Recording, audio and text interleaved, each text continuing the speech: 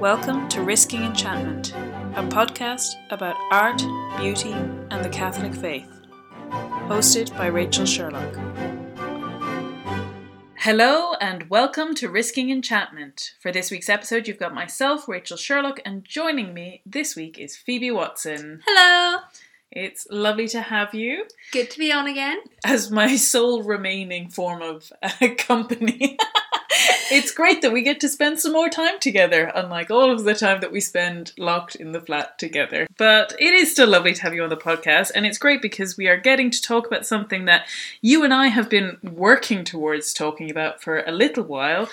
This has had a fair amount of prep just because it took us so long. Yeah.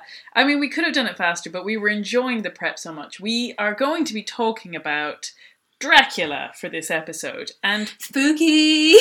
I'm going to come to that in a second, but I will say I have read Dracula before, but Phoebe had never read it. And I had attempted to read it and not gotten very far. Exactly. So for the month of October, we set aside a time, a couple of times a week, to listen to the audiobook together while doing our various crafts. Or and how many hours was that? I think it's 15 hours. I thought it was 18. So yeah, maybe it's 18.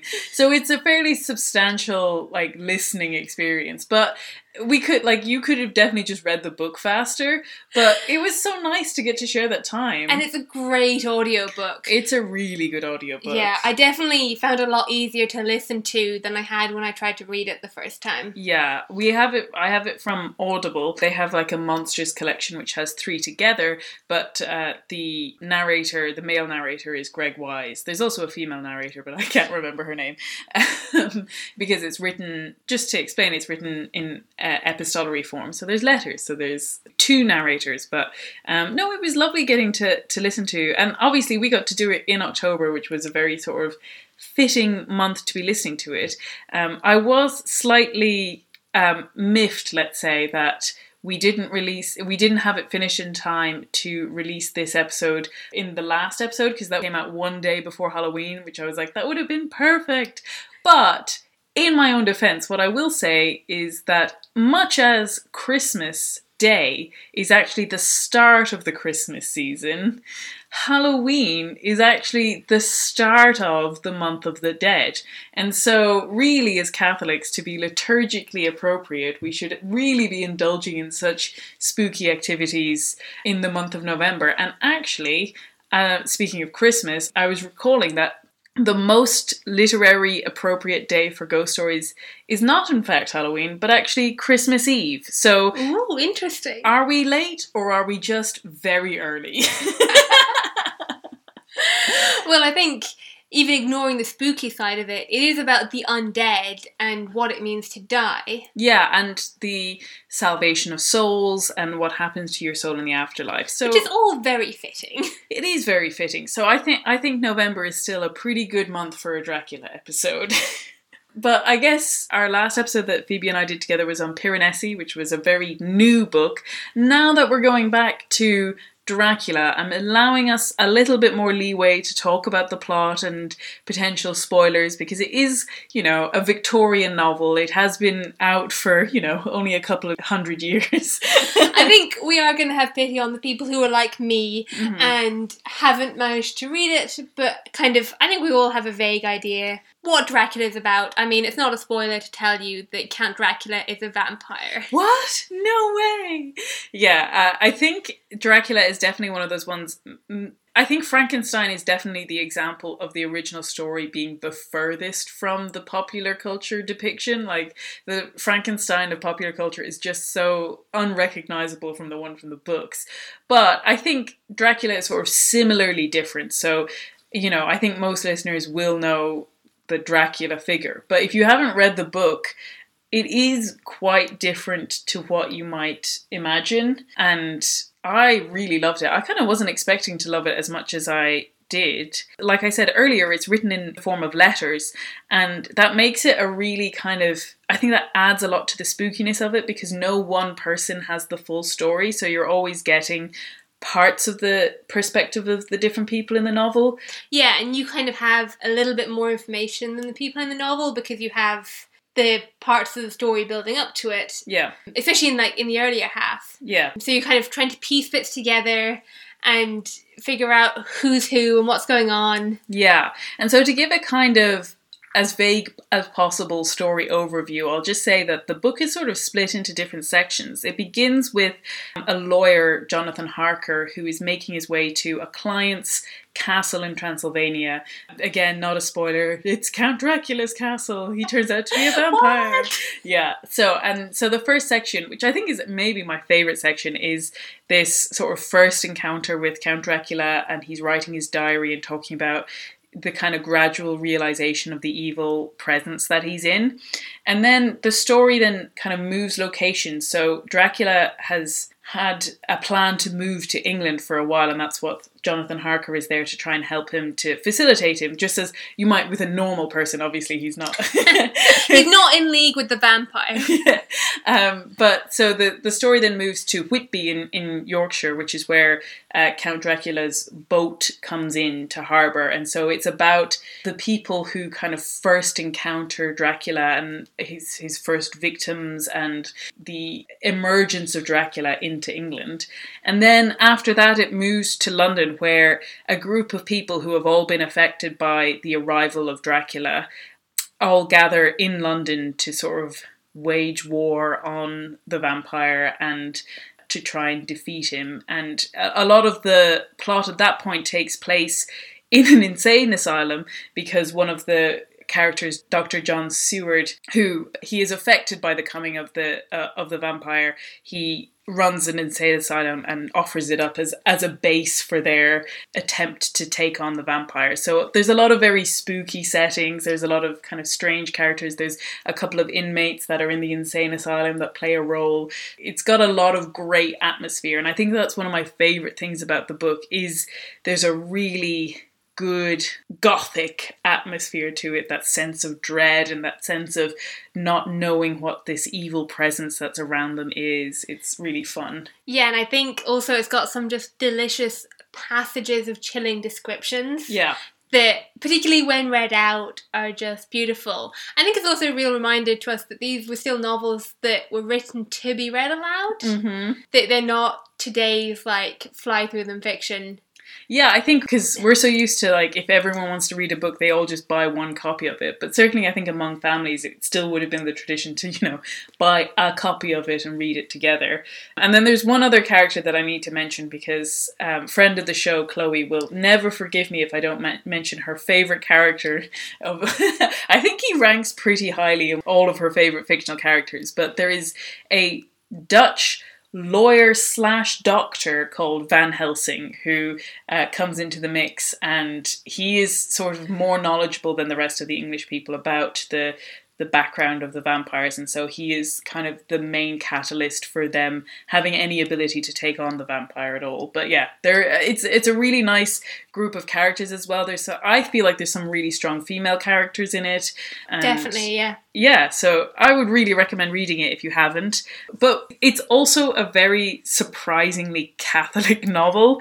It was obviously written by Bram Stoker, who was Irish, but he was a Protestant Irish, which in the history of our country kind of is quite a distinct group of people, kind of separate from a lot of Irish culture. But it usually means quite English, really. Yeah, I need to look As you can kind of tell from my accent, because I come from a little bit of that too. Yeah, I need to look into a little bit more of his life, but he was very highly involved in the theatre scene in London, and so you kind of get that sort of sense of theatricality about Dracula. But he wrote it, despite being from a Protestant background, he comes from a Catholic country, and then his wife kind of shortly after this becomes Catholic herself, and so it is an oddly Catholic book and an oddly pro-Catholic book in a time when Catholicism, especially in England, was not particularly well received. And certainly in the Gothic genre, there was very much an era, especially at the start of the Gothic era, where all of the evil machinations of the world can sort of be foisted upon those crazy papists. And they're... Just blame the papists, be fine. Yeah, they were seen as like exotic and demonic and all of those things. So of course they would be linked with all of these horrible stories. There's a sort of like a fascination and a dread of Catholicism that comes through. So it's just interesting that actually in Dracula you get a surprisingly pro-Catholic story. Does that tie us into the other book we're going to talk about a little bit? Yeah, I think that's actually a great point. There's a book that came out a couple of years ago called A Bloody Habit by Eleanor Berg Nicholson. She's a Catholic author, and she kind of specifically wanted to right some of the Catholic wrongs in Dracula, because while it is a Catholic inspired novel, it's definitely written by someone who's standing on the outside and gets a lot of like important details about Catholicism very wrong and very muddled. It's like I feel quite affectionate when I read it. Actually, that's a good point. We have had a discussion of Dracula on this podcast a long time ago. It's almost coming up to 2 years ago in our episode on Romanticism, which I did with Chloe, and we talked about Frankenstein and we talked about Dracula, but that was much more to do with the kind of themes of Romanticism in general rather than specifics about the book. But I remember Chloe saying in that she feels very affectionately towards Dracula, almost like when you see a Dracula, the book, not the character. That's a good distinction. But, you know, it's almost like when a kid holds up a drawing of something and you're like, oh, it's so close, it's good. Yeah, there are a couple of like egregious mistakes which we're going to talk about later. Yeah, but Eleanor Berg Nicholson, when she wrote this book, A Bloody Habit, was kind of speaking to Dracula from a more informed Catholic standpoint. Obviously, like I said, she's Catholic herself, and so it's a really fun book. I certainly enjoyed it. It feels fun for me, at least, to pick up a book that definitely enjoys the Gothic ambiance and revels in it, even though it's obviously a much more modern novel. And so, yeah, I think we're going to pull out a couple of counterpoints from that novel as well. Yeah, and it does the very sensible thing of when encountering the supernatural, get a priest in. Yeah. That's step one, get a priest. Yeah, it has a great Dominican priest, and the cover is just so great. It's got like the main Dominican priest, Father Gilroy, on it, and it's a lovely object as well. Like, I just love to see books coming out that are kind of high quality the whole way through, from cover to cover, as it were. Yeah, I read it before I read Dracula, and it definitely gave me a desire to read Dracula. Yeah. But I did also find it maybe a little bit more confusing. I think it's quite a confusing book anyway. Mm-hmm. A little bit like Dracula, you're supposed to be kept a little bit confused and kept in the dark. Mm. But there was definitely some parts that, because they were referencing Dracula, I was just like, I don't know. Yeah, it has a format which means that at the start of every chapter there's actually a quotation from Dracula. So yeah, and that quote does kind of give you a little bit of context to the chapter. Yeah, absolutely. And so in some ways it's not a sequel to Dracula. It's not a Dracula rewriting. Yeah, definitely, to be fair. He's reading Dracula in the story. Yeah. So it's a very obvious reference rather than like, oh, I'm just going to fix these errors. Yeah, exactly. But I would say it is almost like a companion piece to Dracula. Yeah. I think a bit like Phoebe, maybe you could read it first if you're trying to test the waters whether you'd be interested in this kind of book. But and it's a much quicker read. Yeah, but I would probably, on the whole, recommend reading Dracula first. So I think we better get to talking about Dracula itself.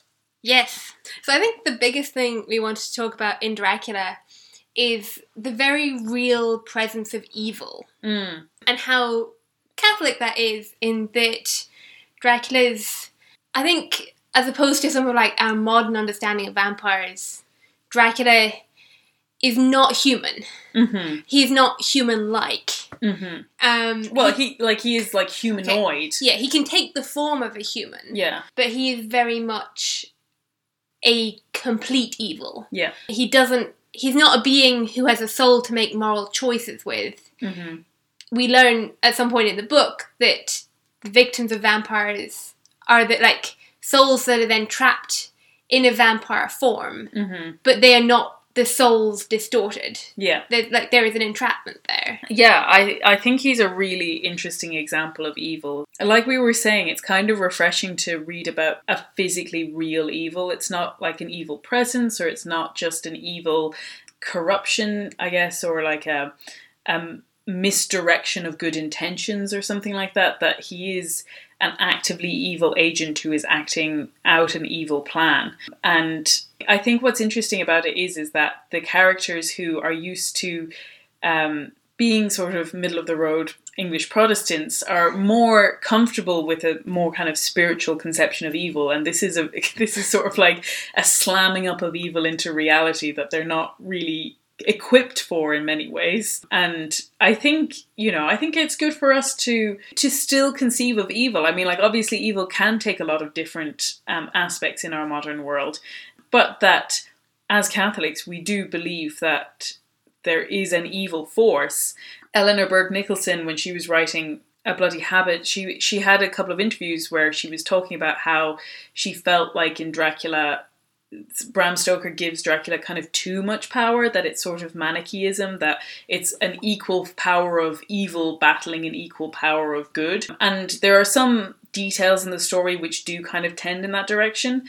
But I do think, on the whole, the impression that I got was less that it was that evil was equal to good, but that it is a reminder that evil is still an actual presence that is in our lives. Yeah, and I think it's also really interesting that evil is repulsive. That when we learn about Dracula and meet him, there is like a, I guess, seductive element to him, but also a repulsive element to him. Like, you have, particularly there's parts about the smell that they're encountering. Yeah. That's really pervasive and really makes the evil present in that place. Yeah, and I think a really big part of that is the sort of moral foundation of the humans that are encountering him, because in the novel, the good characters are pretty much just good. You know, they're very morally grounded. They all seem to believe in God. They all act on their principles. They don't use like devious methods to get what they want from life. Like, they're all very upright and morally upstanding. And yet still interesting. Yeah. They're not bland. But what I mean is that I think they have the moral grounding to be repulsed by this evil. That you get that perspective of being horrified by evil in front of them. Yeah, I think in terms of, like, the seductiveness, there's, like, a female vampire in it that is tempting one of the men, and she went over on her knees and bent over me, simply gloating. There was a deliberate voluptuousness which was both thrilling and repulsive. Yeah. So even these good men are under the sway of the vampire to a certain extent in that moment. But they also recognise that as repulsive.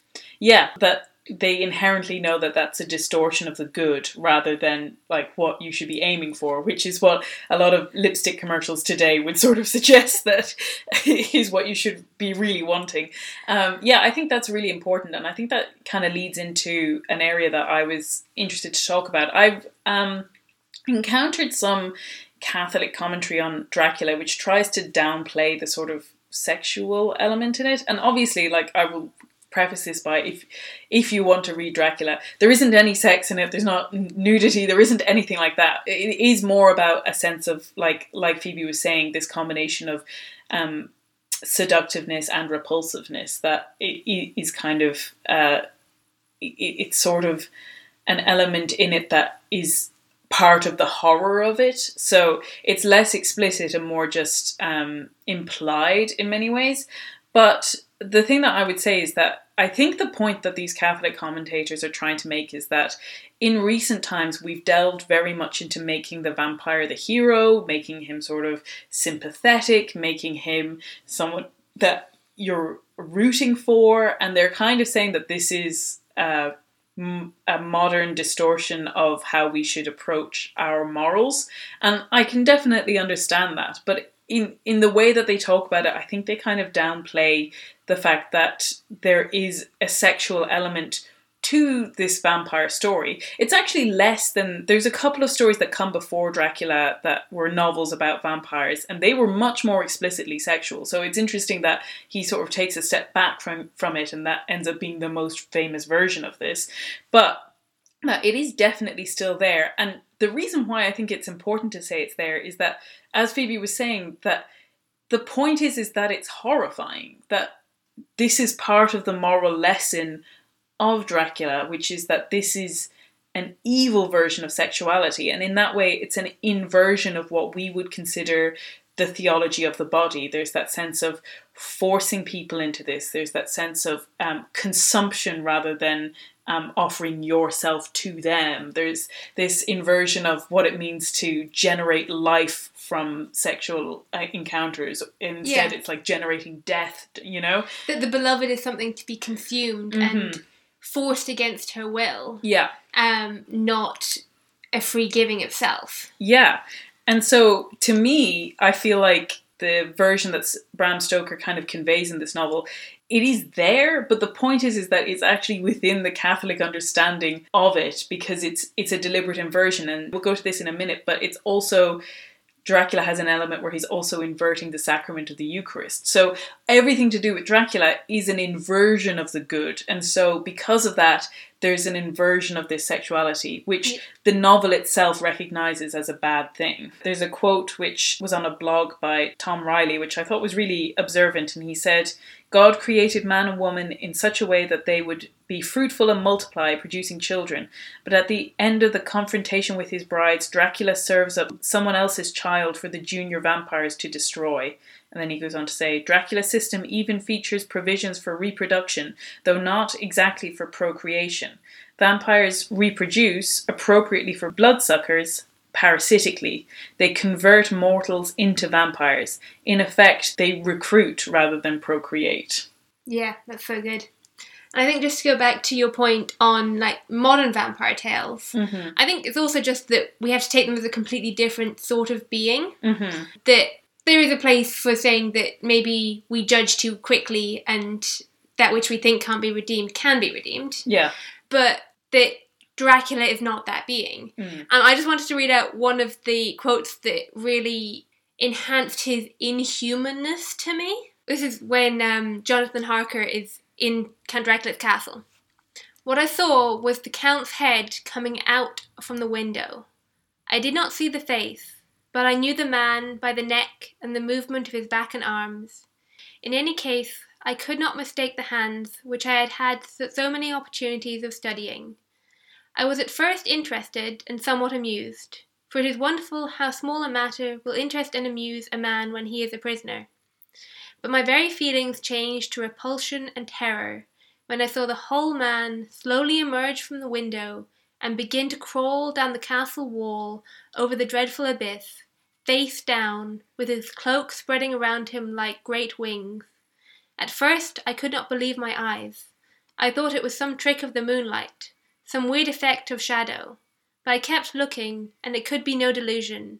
I saw the fingers and toes grasp the corner of the stones, worn clear of the mortar by the stress of years, and by thus using every projection and inequality, moved downwards with considerable speed, just as a lizard moves along a wall."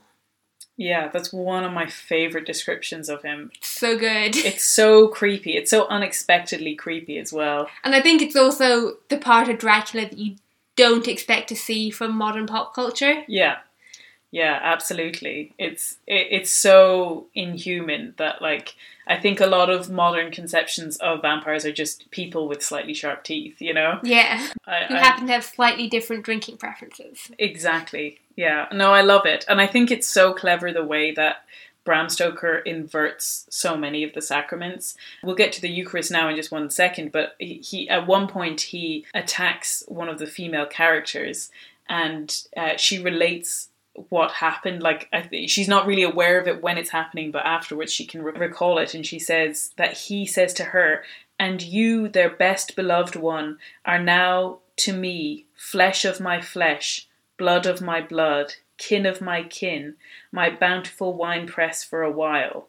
just those words are so tied up with the marriage vows. Flesh of my flesh. Yeah, it's such a distortion and such a creepy inversion of what those things ought to be. Yeah, and then to take the image of like a bountiful wine press and make her the food. Yeah, it's so unsettling, which I think really brings us to what I've been leading up to, which is this anti-Eucharistic element of Dracula. And when I was preparing for this podcast, I was reading a couple of different articles which were exploring some of the different potential imagery that inspired Dracula. I think one of the kind of less savoury ones that people have pointed out is that maybe it's a sort of version of the anti-Semitic propaganda that would have been going on at the time of like Jewish people coming and stealing babies and drinking blood, and this sort of like awful monsterization of other people that was happening at that time.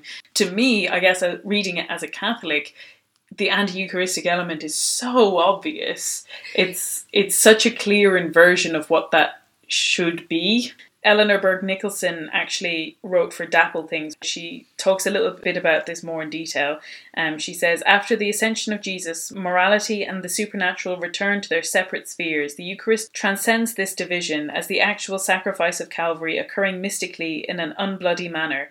The sacrament brings the reality of a past action into the reality of a present. In a dark mirroring of the sacrament, Dracula is a superphysical being in whom a supernatural power is lodged. The Eucharist is the ultimate transformative and life-giving agent. Vampires consume blood to perpetuate an undead eternity. The blood on the cross was given willingly. Vampire victims do not submit of their own volition. They are hypnotized, entranced, and otherwise reduced to an altered state of consciousness. Dracula's Satan is thus elaborately developed, engaging in an anti-sacrifice and an anti-Eucharist. Dracula is the apocalyptic Antichrist who comes to collect souls and set up an alternative eternity to that promised in the New Testament. That's so good. It's so good. There's an article which was in Crisis Magazine, which says, through mere glimpses of him, however, demonic accuracy is achieved. Dracula is an antichrist. He cannot attack unless willingly engaged. He baptizes his victims in his blood, even as he drinks theirs in a sacrifice that gives eternal life in animated death. He unites captive souls to his existence, thriving on the unhallowed. He twists scriptures to his purpose, lusts for worship, and fears Christ. Dracula portrays evil authentically, but in such a fantastical mode that it sometimes borders on the farcical, rendering the devil his due by both accounts, for he deserves to be a momentous object of mockery. Dracula reflects this orientation by being intentionally serious and unintentionally silly at once. But yeah, I think it just is so interesting in the way that it subverts this thing that's so at the core of Christian and then specifically Catholic understanding. I love that idea of both taking the devil seriously and not. Mm-hmm. Yeah, absolutely. Yeah, like that Dracula has so much power in some ways, but is also very easily defeated by others. Mm-hmm. Obviously, there's use of things like garlic. It mentions like wild roses, but the main objects that they use against Dracula is rosary, crucifix, and then the sacred wafer. Yeah. I think that brings us to like the other element of the story that we really wanted to talk about, which is the both fantastic and appalling use of sacramentals and sacred objects in Dracula, which is so haphazard and so all over the place. It is bewildering to Catholic readers. You do kind of wonder what Bram Stoker did or didn't know. It's kind of like, how? I know. So to address the most egregious one first, which is that he seems to at least condone the idea of the true presence of the Eucharist, in that that is how the characters at least interact with the various consecrated hosts that appear. To a certain extent. To a certain extent. They verbally assent to it, but then their actions are so mystifyingly at odds with that belief. So essentially... Yeah, like... So Van Helsing, the professor from Amsterdam, is the one who brings all of the sacramentals to Yeah. play in most of the novel. And I think that is, as far as I know, everyone talks about him as a Catholic character. It says he wears a crucifix, but it never explicitly says that he is Catholic. But I presume, given the way that the story goes, I think we're supposed to take it that he is the only Catholic in this group. Yeah, and it describes, when they talk about the host, it says that it's that which is most sacred to him. Yeah. But it's just bewildering. So he goes to the Netherlands in order to sort of amass the tools needed to take on Dracula, which starts with wild garlic. Fine. Yeah, he orders that from a professor who has like a stash of it. Great. And then the next thing he brings back is just, consecrated wafers, which are described as being carried in an envelope, and says that he has a dispensation. No, an indulgence. An indulgence, wrong word, to do whatever he wants with them, which at one point includes crushing them up into a powder to mix into putty to seal a tomb. Like, it's just so wild to me that you could get so far in understanding the Eucharistic host and then be like, oh, and we'll just fling these things around willy-nilly as we need them. I think for that, we have to jump to the beginning of The Bloody Habit, because in it, the main character and the priest are talking about Dracula. And the priest is talking about sacramentals in it. It's all that other business that is so ridiculous. Little things, like that business of the consecrated host and the putty. Rome would never grant a dispensation, and it would be a dispensation, not an indulgence. But it's all silly nonsense. Yeah, it is sort of like so infuriating. And there's another point which I actually think I find more offensive than the crushing up the host, is there's a character who's been attacked by Dracula, and Van Helsing then goes to bless this character with the host, which again, like, you might need a priest for that. Anyway, we'll come back to that. Should we read it? Yeah. Now let me guard yourself. On your forehead I touch this piece of sacred wafer in the name of the Father, the Son, and... There was a fearful scream, which almost froze our hearts over.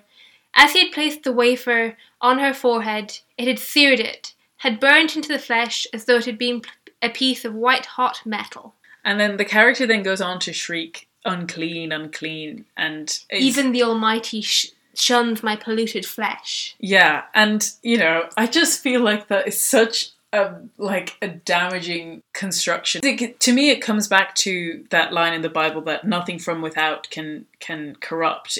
All of your corruption comes from within. And so I just think that it's so harsh on this character that Bram Stoker writes, that having been attacked by a vampire, that God would then forsake them. And never having freely chosen. Yeah. And by freely chosen, I don't even mean like making a half-informed decision. I mean, she was asleep. Yeah. Like, there was in no way that her will was engaged in choosing this evil. Yeah. It's so, honestly, it's the thing that annoys me most when I'm reading it, because I'm just like, no, she's not been abandoned. God would never abandon her. That's the most infuriating thing. And I think when we were talking about the, maybe evil being too powerful and Manichaeism in the book, this is possibly where it comes in, that... When she's being corrupted like that, their only recourse is to kill Dracula as the one who has corrupted her, and that there is nothing holy which can cleanse her and make her holy again, which is a complete inversion of our faith. Yeah. That we absolutely believe in that redemption. Yeah. And you're just like, yeah, we'll just get her to confession. yeah, exactly. She might need to convert first, but I mean, considering I'm sure she'd do that. Considering she's already witnessed a sort of supernatural power of the host, it shouldn't be that difficult to get them to convert. But anyway, but I guess despite the fact that thing is so infuriating, I will one more point. I will say that so much of this could have also been solved if he had just used holy water and holy salt instead of the wafer. Yeah, you described it beautifully, saying that he uses the host as the uber sacramental instead of a sacrament itself. Yeah. Exactly. So, in the story, a lot of sacramentals get used, but yeah, there's almost like a sense that I have to reach the top of the ladder to actually to have it be effective. And you're like, you've way overshot yourself. You shouldn't go up that high. Like that's not appropriate. But what I do like is the use of sacramentals. Like we said, there are some natural remedies, garlic and wild rose. I will say I did try to look up exactly why those are associated, but as we've seen, to me at least, there's so many connotations within nature that have been woven into Christianity that I don't necessarily think it's automatic that like the garlic and the rose are separate from the sacramentals. I think that they might be more like a sort of natural sacramental or something like that. Yeah, I think it's the idea that the vampire is an evil that predates Christianity. Yeah. And that predating the sacramentals of Christianity, there would be other things in nature which would also protect you from the vampire. Yeah, I think that's a great point. But that they do use sacramentals. I think one of my favourite ones is a line about someone who's caught on a boat with Dracula and he's found dead, but he's found with his rosaries like tied around his hand to like protect him. And he's knowingly tied that, going, I've tied that which he cannot stand. Yeah. In order to save his own soul. Absolutely. And so the thing that I really love is that while we have said that Dracula is very much a physical presence, I think one of the reasons that really speaks to the Catholic experience is that we do use physical things in response to the threat of evil. There's a line from Roger Ebert when he was reviewing, I think it was one of the exorcism movies, but I think it so encapsulates a very Catholic approach where he said, when it comes to fighting vampires and performing exorcisms, the Roman Catholic Church has the heavy artillery. Your other religions are good for everyday theological tasks like steering their members into heaven, but when the undead lunge up out of their graves, you want a priest on the case. And I think that's really true. Like, I think whereas a lot of other denominations spiritualize everything away from physical objects, I think Catholicism has always maintained that we are physical creatures and that God became incarnate. And so the things that we touch and the things that we feel and the things that we carry around with us can have an impact and can be a part of our faith. Yeah, it ties in with that whole idea of that which you do with your body impacts your soul. Yeah. And that physical objects, because of the prayer associated with them, not that they're just some form of like talisman or superstition, but because of their association with prayer, can be a defense against evil. Absolutely. I think that's so important. Obviously, there is always a danger of making them into sort of like a superstitious talisman, like you said, that like, oh, if you're holding this thing or if you're wearing this medal, nothing bad will happen to you. Yeah, I think we can also get that from like a poor understanding of sacramentals. Yeah. It was a view that I would have come from when I was a Protestant. Yeah. That like, what are you doing? Using sacramentals is definitely something that I could do more of. I'm not someone who always remembers them or always thinks about them. We have a friend who like always has holy water, always has holy salt, is always ready with those things. She'll sprinkle her classroom with holy salt beforehand. Yeah. And just like have it in her pocket. Yeah, which I love. It's great. But it's not something that always comes incredibly naturally to me, but I do love the fact that we can have this tradition within our faith that gives us a kind of a spiritual anchor to literally hold on to. The thing that I was saying to Phoebe before this started is that one of my favourite things about Dracula is this sense of, it's kind of like a sense of doom. I don't think it's fate, because I don't think it's like set in stone, but there's this sense that not only are they being attacked by a manifestation of evil, but everything that can go wrong kind of does go wrong. And you are there at certain points going, no! Yeah, and maybe some of that is informed by the fact that there's a sort of evil presence hovering around them, but I also think some of it is literally just things can go wrong. And like, I guess from a Catholic point of view, whether, Satan and Dracula are the same thing or whatever, that like we would still believe that there is a evil force outside of time that can trip you up. And so the thing that I really love is that not that evil is so overpowering that everything goes wrong and that good cannot penetrate, but rather that, like, that's kind of the reason we do have sacramentals, which is so much of our lives and well-being and safety are contingent on very small things that can either go well or go wrong. Like, I literally had a whole day recently, like, thrown out of place because I lost one of my favorite brooches, and like, that's such a silly thing, and I just shouldn't be so attached to like physical objects in that way. But at the same time, that we're so susceptible to being turned upside down by very small incidents within our days, and that we do believe that through prayer and through sacramentals, that those are the things that kind of guard us during our day. Yeah, I think it very much, for me, ties in with one of the things I love about the saints, which is the idea of them interceding for you when you don't know that you need prayer. Yeah. Like, I've had instances of having lost something and realised I've lost it and turned back for it. Mm-hmm. And then saying thank you to Saint Anthony. Yeah. Because it's that, like, nudge. Yeah. That you don't know to pray for it yet. Yeah. I think sacramentals are something of that same thing, that they're a protection against what you don't know to pray against. Absolutely. I think that's exactly it. I think there's a great quote from near the beginning of Dracula on the comfort of these sacramentals. So there's this woman that gives Jonathan Harker a set of rosary beads on his travels because she's afraid for him and where he's going to go. It says, "She then rose and dried her eye, and taking the crucifix from her neck, offered it to me. I did not know what to do, for as an English churchman I had been taught to regard such a thing as in some measure idolatrous, and yet it seemed so ungracious to refuse an old lady meaning so well and in such a state of mind. She saw, I suppose, the doubt in my face, for she put the rosary around my neck and said, 'For your mother's sake,' and went out of the room." I love that.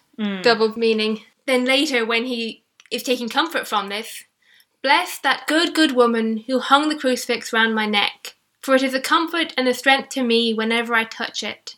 It is odd that such a thing which I have been taught to regard with disfavour and as idolatrous, should in a time of loneliness and trouble be of help. Is it that there is something in the essence of the thing itself, or is it a medium, a tangible help, in conveying memories of sympathy and comfort? Sometime, if it may be, I must examine the matter and try to make up my mind about it." And then he literally never comes back to that again.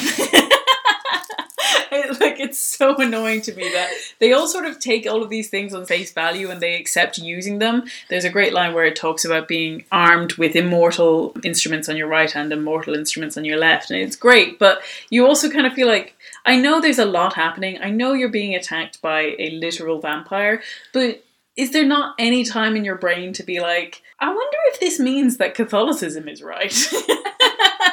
But we never quite get there.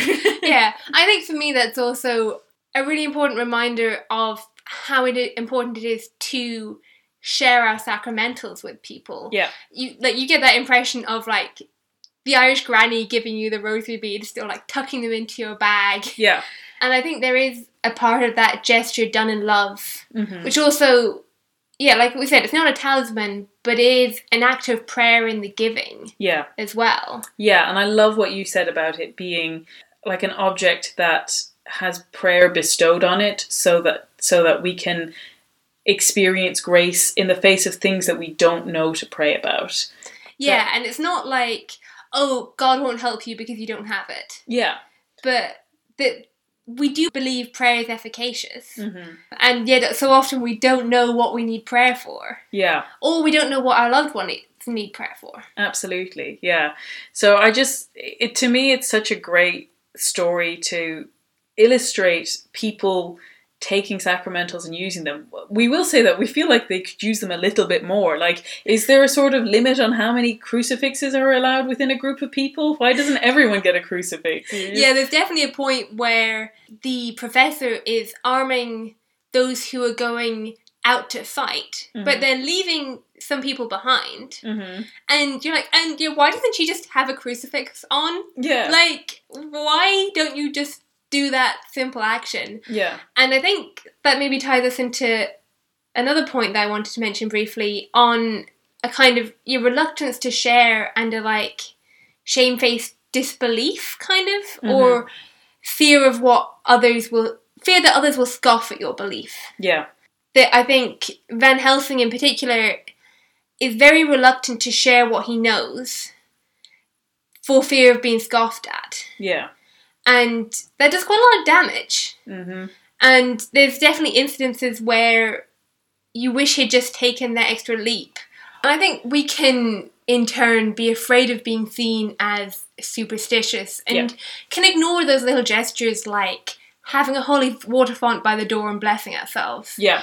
And I think I particularly recently realised some of the power of those sacramentals when you were away. Yeah. In that I was having really bad nightmares and started blessing my pillow with holy water and blessing myself. And that act of prayer and like asking for the intercession of the saints like completely like stopped the nightmares. Yeah, So, I love that. I think there's just so many instances of grace that can come from using these things. Yeah, and I think I definitely agree that it's a tightrope that you have to walk, especially in the modern age where there's a sort of self-involved fear of being laughed at. There is also like a genuine concern about coming off as sort of ridiculous and like opening people to sort of think less of your faith because they think it's so superstitious, I guess. Yeah, and they think that you can't do anything unless you have a rosary in your pocket. Yeah, exactly.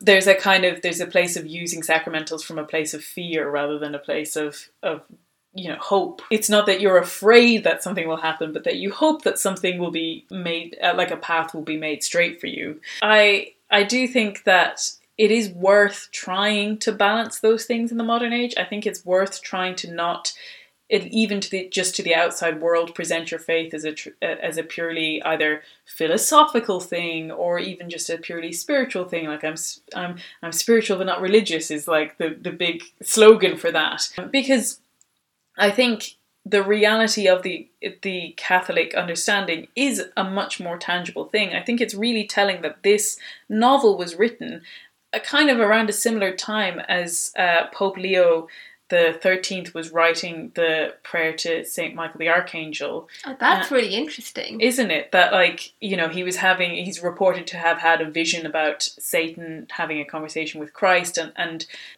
the menace that Satan presents to the world.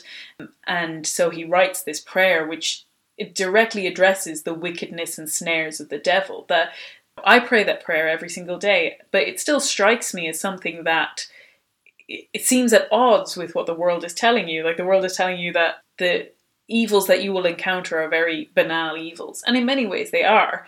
But that there is still a menace that is the wickedness and snares of the devil. And that also I think that we shouldn't be so... Like there is a sense that we associate the use of these items as, like we were saying, superstitious, which almost kind of verges maybe towards occultish. And I think in many ways actually that's not a correct understanding of it. There's a great interaction where G.K. Chesterton was accused of writing a very kind of derogatory piece about spiritualism, which they actually misattributed it. He didn't actually write it. They were thinking of someone else. But so he was like, this wasn't even me. But that this, I think it was an article was written about him in some spiritualism paper. And this quote is so great because it both sums up the topsy-turvy, scatterbrained use of sacramentals in Dracula, but also brings in our experience in the modern day. So he's quoting what this spiritualism, which obviously in that age means more occultic than maybe we necessarily understand it today. So he quotes them saying, "Spiritualism depends only on the evidence which people receive in their own homes. It does not require priests, neither do the inquirers have to buy rosaries or beads or crucifixes or pay for candles or masses." And then he himself goes on to say, "It must be a dreadful moment of indecision for the inquirers when they have to make up their minds whether they will buy rosaries or beads. But the last term is the best, and here the order of words is especially significant. Apparently, the first object of a Catholic is to get a candle. If once he can get a hold of a candle and walk about everywhere clasping his candle, he is all right. But if he cannot get a candle, he has the alternative of purchasing a mass, an instrument that is a sort of substitute for a candle." And then he goes on to say, Now, I did not, as it happens, launch any grand, persecuting, personal, spiritual attack on spiritualism, as this writer imaginatively described. But if I did, as of course I might, I do think I could make a better job of attacking spiritualism than he does of attacking Catholicism. I should not talk as if a spiritualist hung suspended between the two divine dogmas of the sacredness of tambourines and the return of the dead. I should not talk as if men choose between a planchette and a Ouija board. I should not talk about tables or furniture, or imply that a trumpet was the same sort of thing as a séance. But I never read an attack on Catholicism without finding this ignorant gabble of terms all topsy-turvy. There is always some such medley of misused words in which miters, misereres, nuns, albs, croziers, virgins, and viaticums tumble over each other without the wildest hope that anybody could possibly know what any of them mean.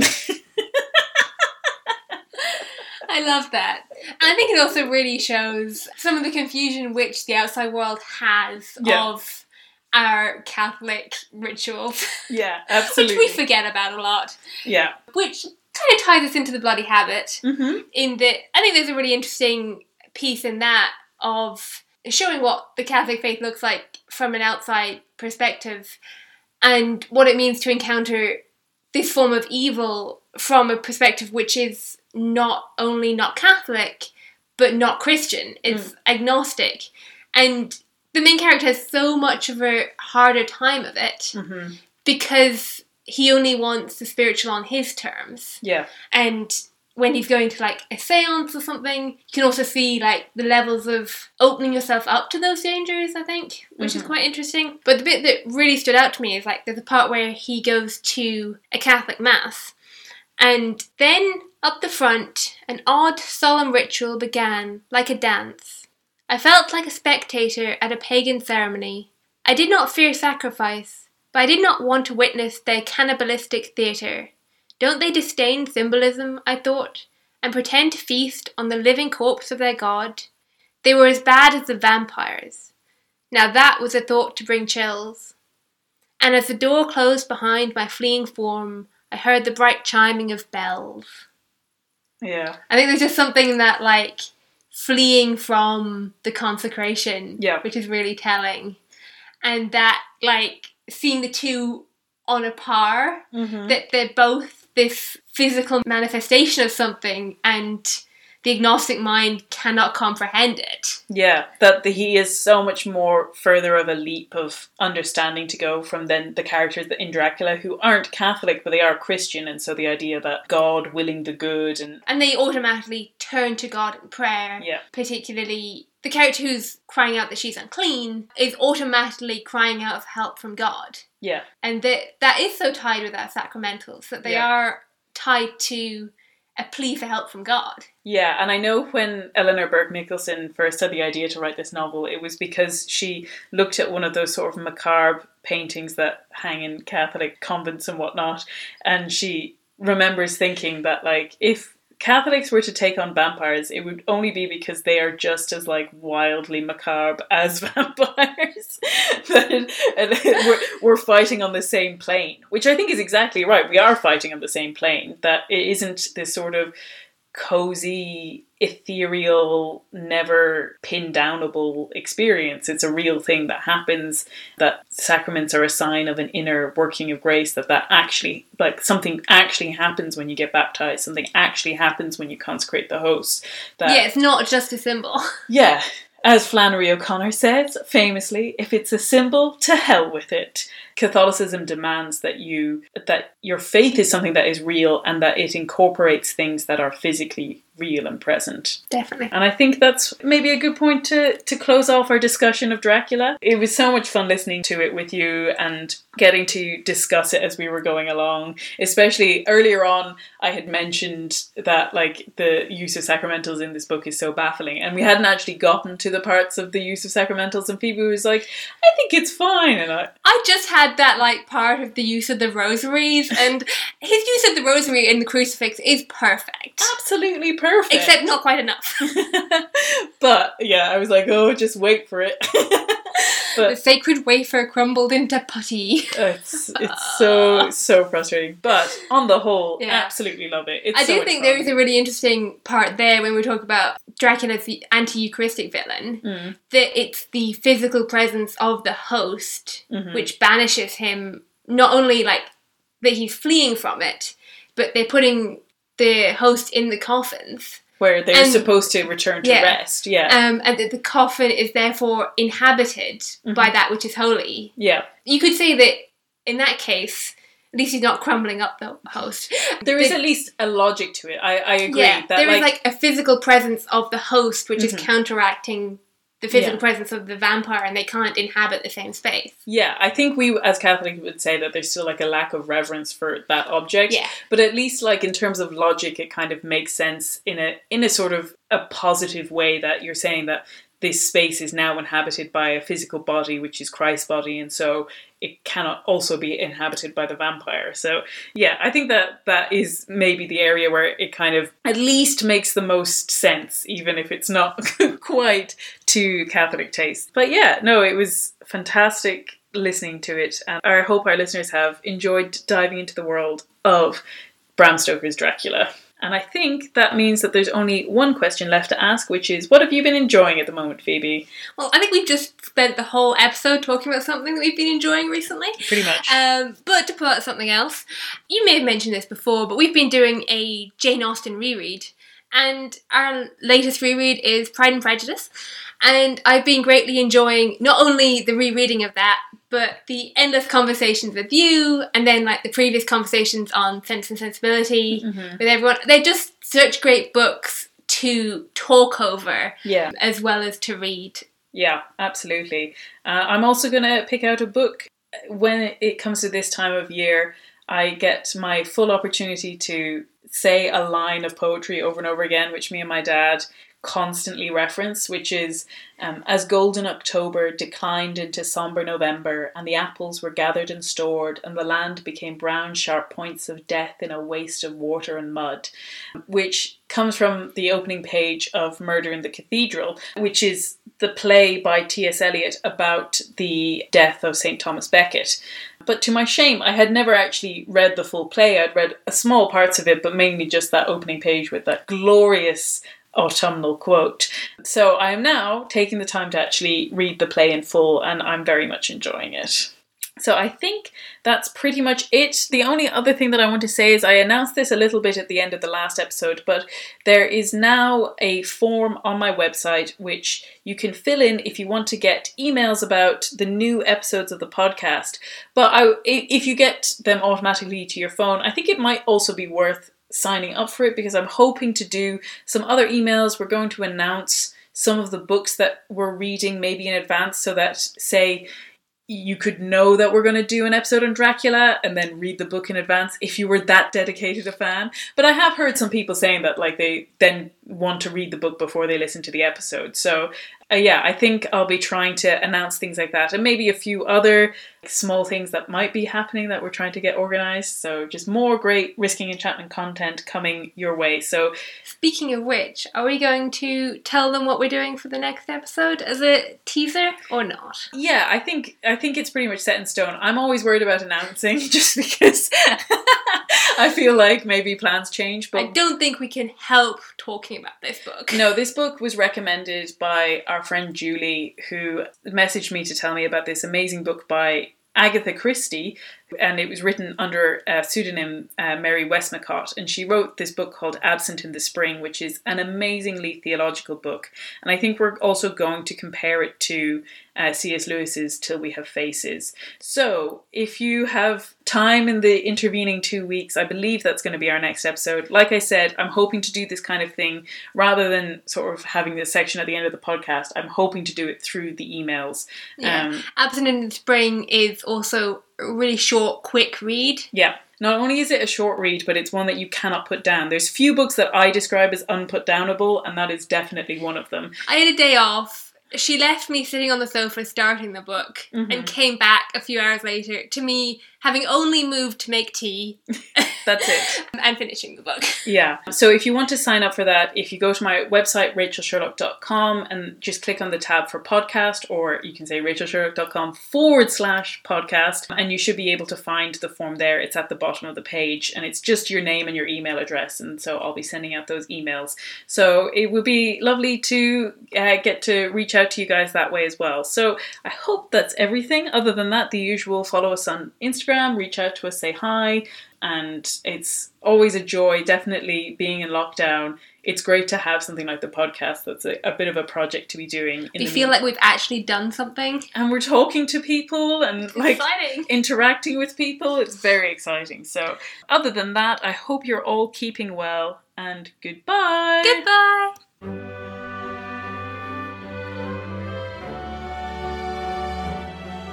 This has been Risking Enchantment. Music by Kevin MacLeod. You can follow me on Instagram and Twitter with the handle @SeekingWatson. And you can find out more about me and the podcast at rachelsherlock.com. Thank you and God bless.